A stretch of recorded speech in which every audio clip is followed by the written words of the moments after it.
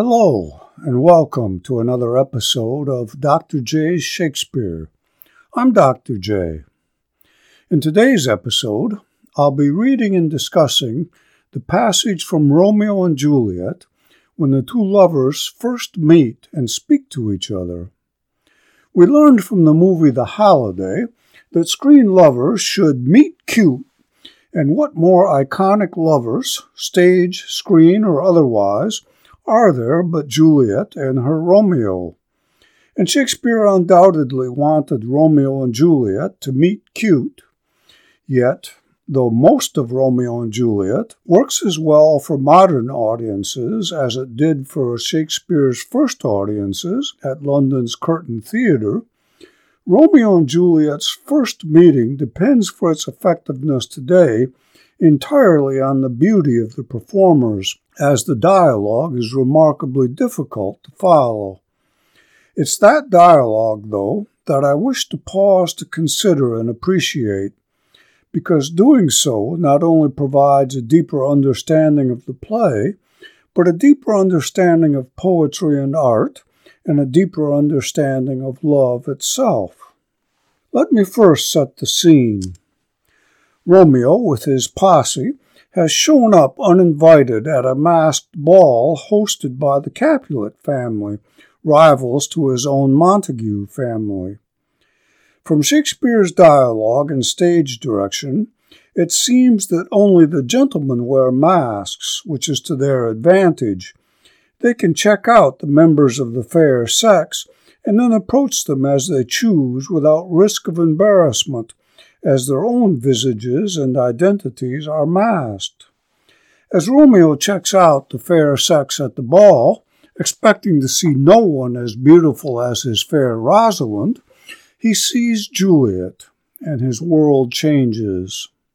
"She doth teach the torches to burn bright," he says in this dark and smoky room lit only by torches. He resolves to approach her and take her hand. What he says to her when he does so, and what she replies, is very difficult for a modern audience to follow. Why that's so, it's not just the old-fashioned language, and why making the effort to understand it, I'll discuss after I've read it, and then I'll read it a second time and talk more about it, and more about love, and more about the relationship between art and life. Though the stage directions don't say so, I'm sure that before he speaks, Romeo lifts his mask to reveal his beauty, matching Juliet's. Romeo, taking Juliet's hand. "If I profane with my unworthiest hand this holy shrine, the gentle sin is this. My lips, two blushing pilgrims, ready stand to smooth that rough touch with a tender kiss." Juliet. "Good pilgrim, you do wrong your hand too much, which mannerly devotion shows in this. For saints have hands that pilgrims' hands do touch, and palm to palm as holy palmers kiss." Romeo. "Have not saints lips, and holy palmers too?" Juliet. "Aye, pilgrim, lips that they must use in prayer." Romeo. "O then, dear saint, let lips do what hands do. They pray, grant thou, lest faith turn to despair." Juliet. "Saints do not move, though grant for prayer's sake." Romeo. "Then move not while my prayer's effect I take." He kisses her. When watching Olivia Hussey and Leonard Whiting, or Claire Danes and Leonardo DiCaprio perform this scene, one hardly hears this dialogue, other than the sound of it, much less wonder what it all means. It's something really romantic, whatever it is. But listening to me read it, without the beauty of the two torchlit young lovers, you may wonder, what? But in the theater or movie house, things move on heartbreakingly, and frankly, no one cares about these lines. For the original audience, though, these words would have been important both for their enjoyment and for their understanding of the play. They would have been important, though, not first for what they say, but for how they're said, something we're not used to paying attention to. To begin with, the lines rhyme. This in itself isn't remarkable. Of Romeo and Juliet's 3,000 lines, almost 500 of them rhyme. What is remarkable, though, is the way they rhyme.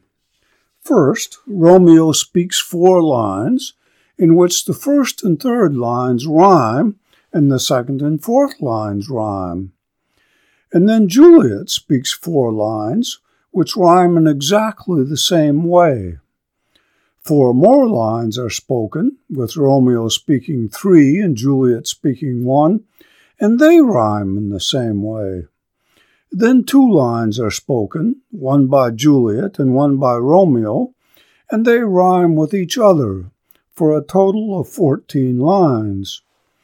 Those of you who followed my Fireside Poems podcast, as well as those of you who are English majors, will recognize this.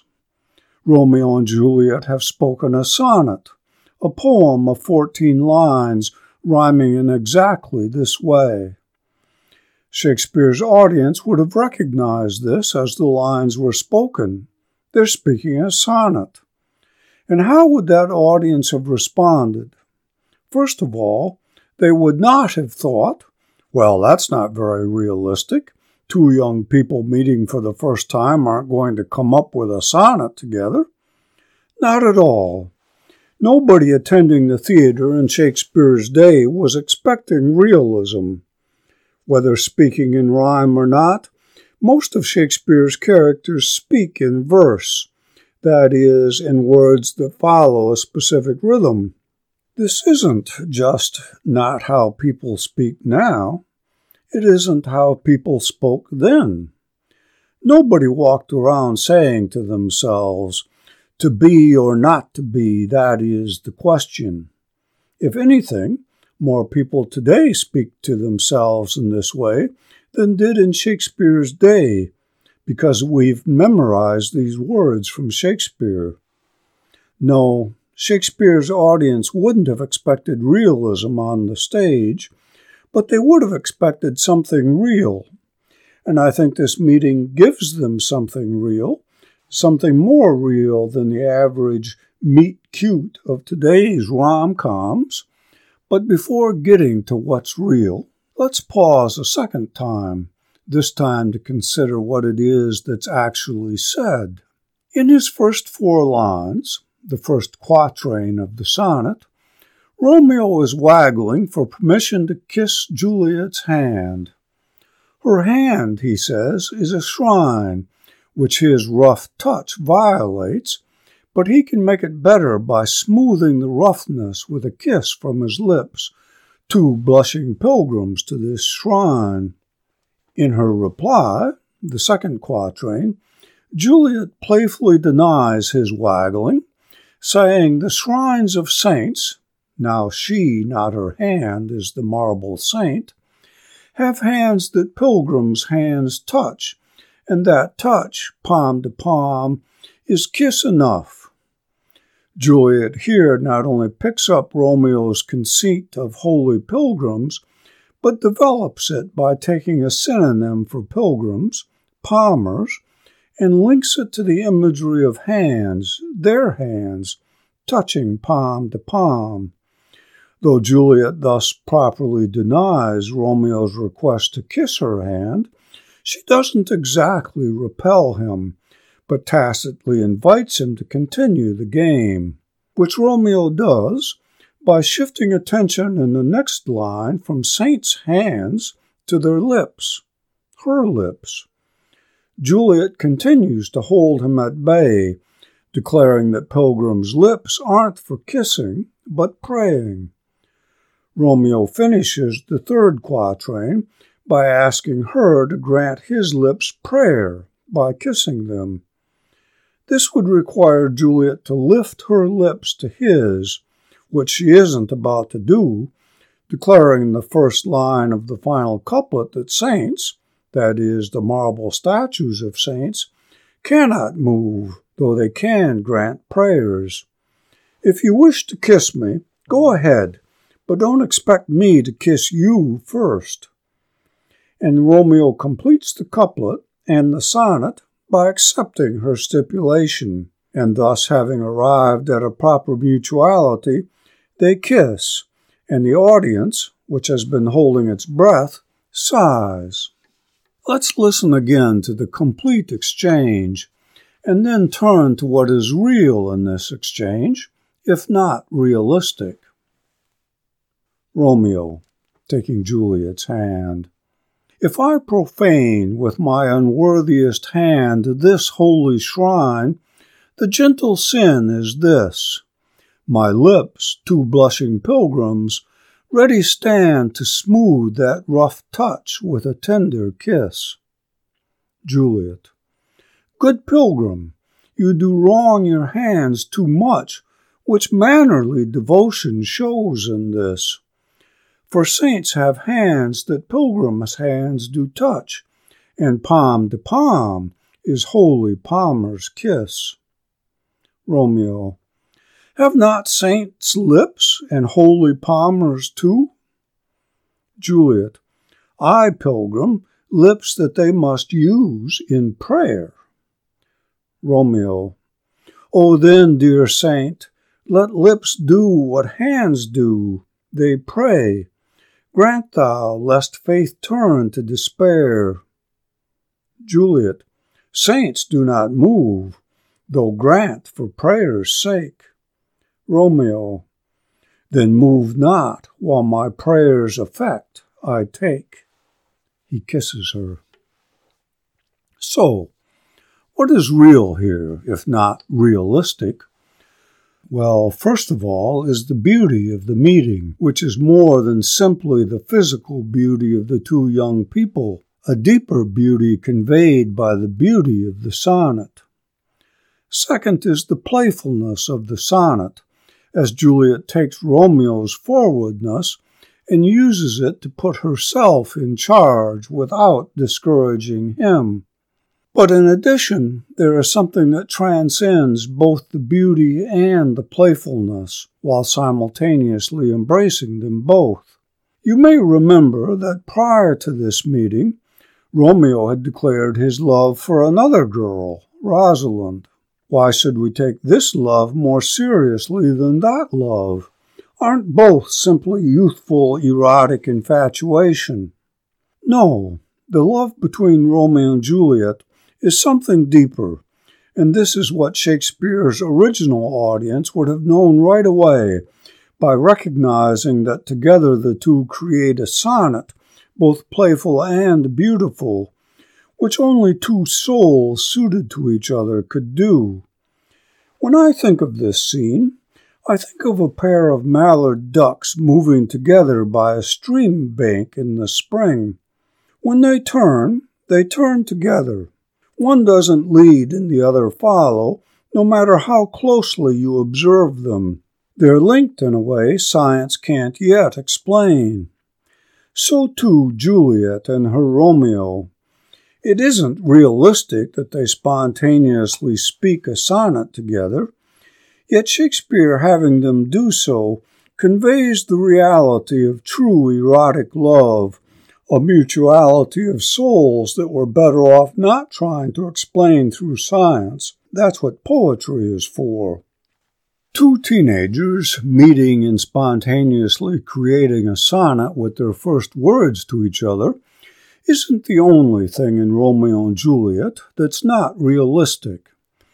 No matter how much a playwright or any other artist might try to be realistic, and Shakespeare here isn't trying very hard to be realistic, they can never be fully realistic. Art is artifice, after all. Among all that's improbable in Romeo and Juliet, perhaps most improbable after the sonnet, is the friar's potion. Yes, the friar spends much of his time puttering around among the herbs in his garden, but we must suspend most of our disbelief to accept that he's concocted a potion that acts as the potion does in this play. Yet we recognize something true even in this, if only the truth of the Scottish poet Robert Burns's lines, "The best laid schemes of mice and men gang aft to gley, and leave us naught but grief and pain." But there's more to it. The friar's botched plan leads to the double suicide of Romeo and Juliet, and it's vitally important that people, and particularly young people, recognize that this too is unrealistic. This isn't how true love ends, though sadly it's sometimes how false, selfish love ends. So we have to ask why, other than to wring our hearts and sell a lot of tickets, does Shakespeare contrive a play that by all the art at his disposal shows us true love and then ends in the deaths of the lovers? What is real here, though not realistic? To suggest an answer, let me turn briefly to the two scenes where we first meet the two lovers separately. Romeo appears first in Act 1, Scene 1, but he only enters at line 156. The scene opens with two young men, Gregory and Samson, two servants of one of the play's two rival families, talking as they walk along.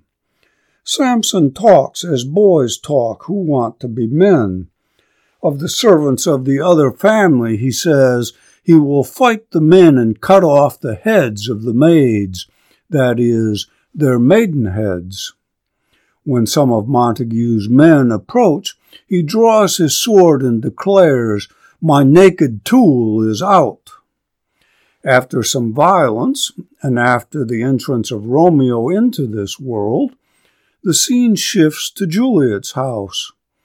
Juliet's mother is asking Juliet's wet nurse how old Juliet is. After answering that Juliet is 2 weeks and some days shy of 14, the nurse continues with a story of Juliet when she was just 2 and learning to walk. She falls on her face and begins to cry. The nurse's husband picks up the child and says to her, "Dost thou fall upon thy face? Thou wilt fall backward when thou hast more wit, wilt thou not, Jule?" To which the nurse continues, Juliet, aged 2, answers, "Aye." The nurse laughs heartily in retelling the story, with the 13-year-old Juliet listening. Thus, Shakespeare establishes the world of Romeo and Juliet. It is a coarse, vulgar, and violent world. Is such a world in which love can flourish? Are there worlds in which love can't flourish, or is at best unlikely to flourish? No, Romeo and Juliet isn't very realistic, but it asks us to recognize the reality we live in and to ask questions of our society and of ourselves. Is the world we're part of and that we've helped make a world where love and beauty and playfulness can flourish? And to the extent it's not, to the extent that our world is a world of coarseness and violence, and, we might add, worsening prospects for real humanity, what must we do to turn it around, to make it a world for love, for beauty, for playfulness, for humanity? Until next time, I'm Dr. J.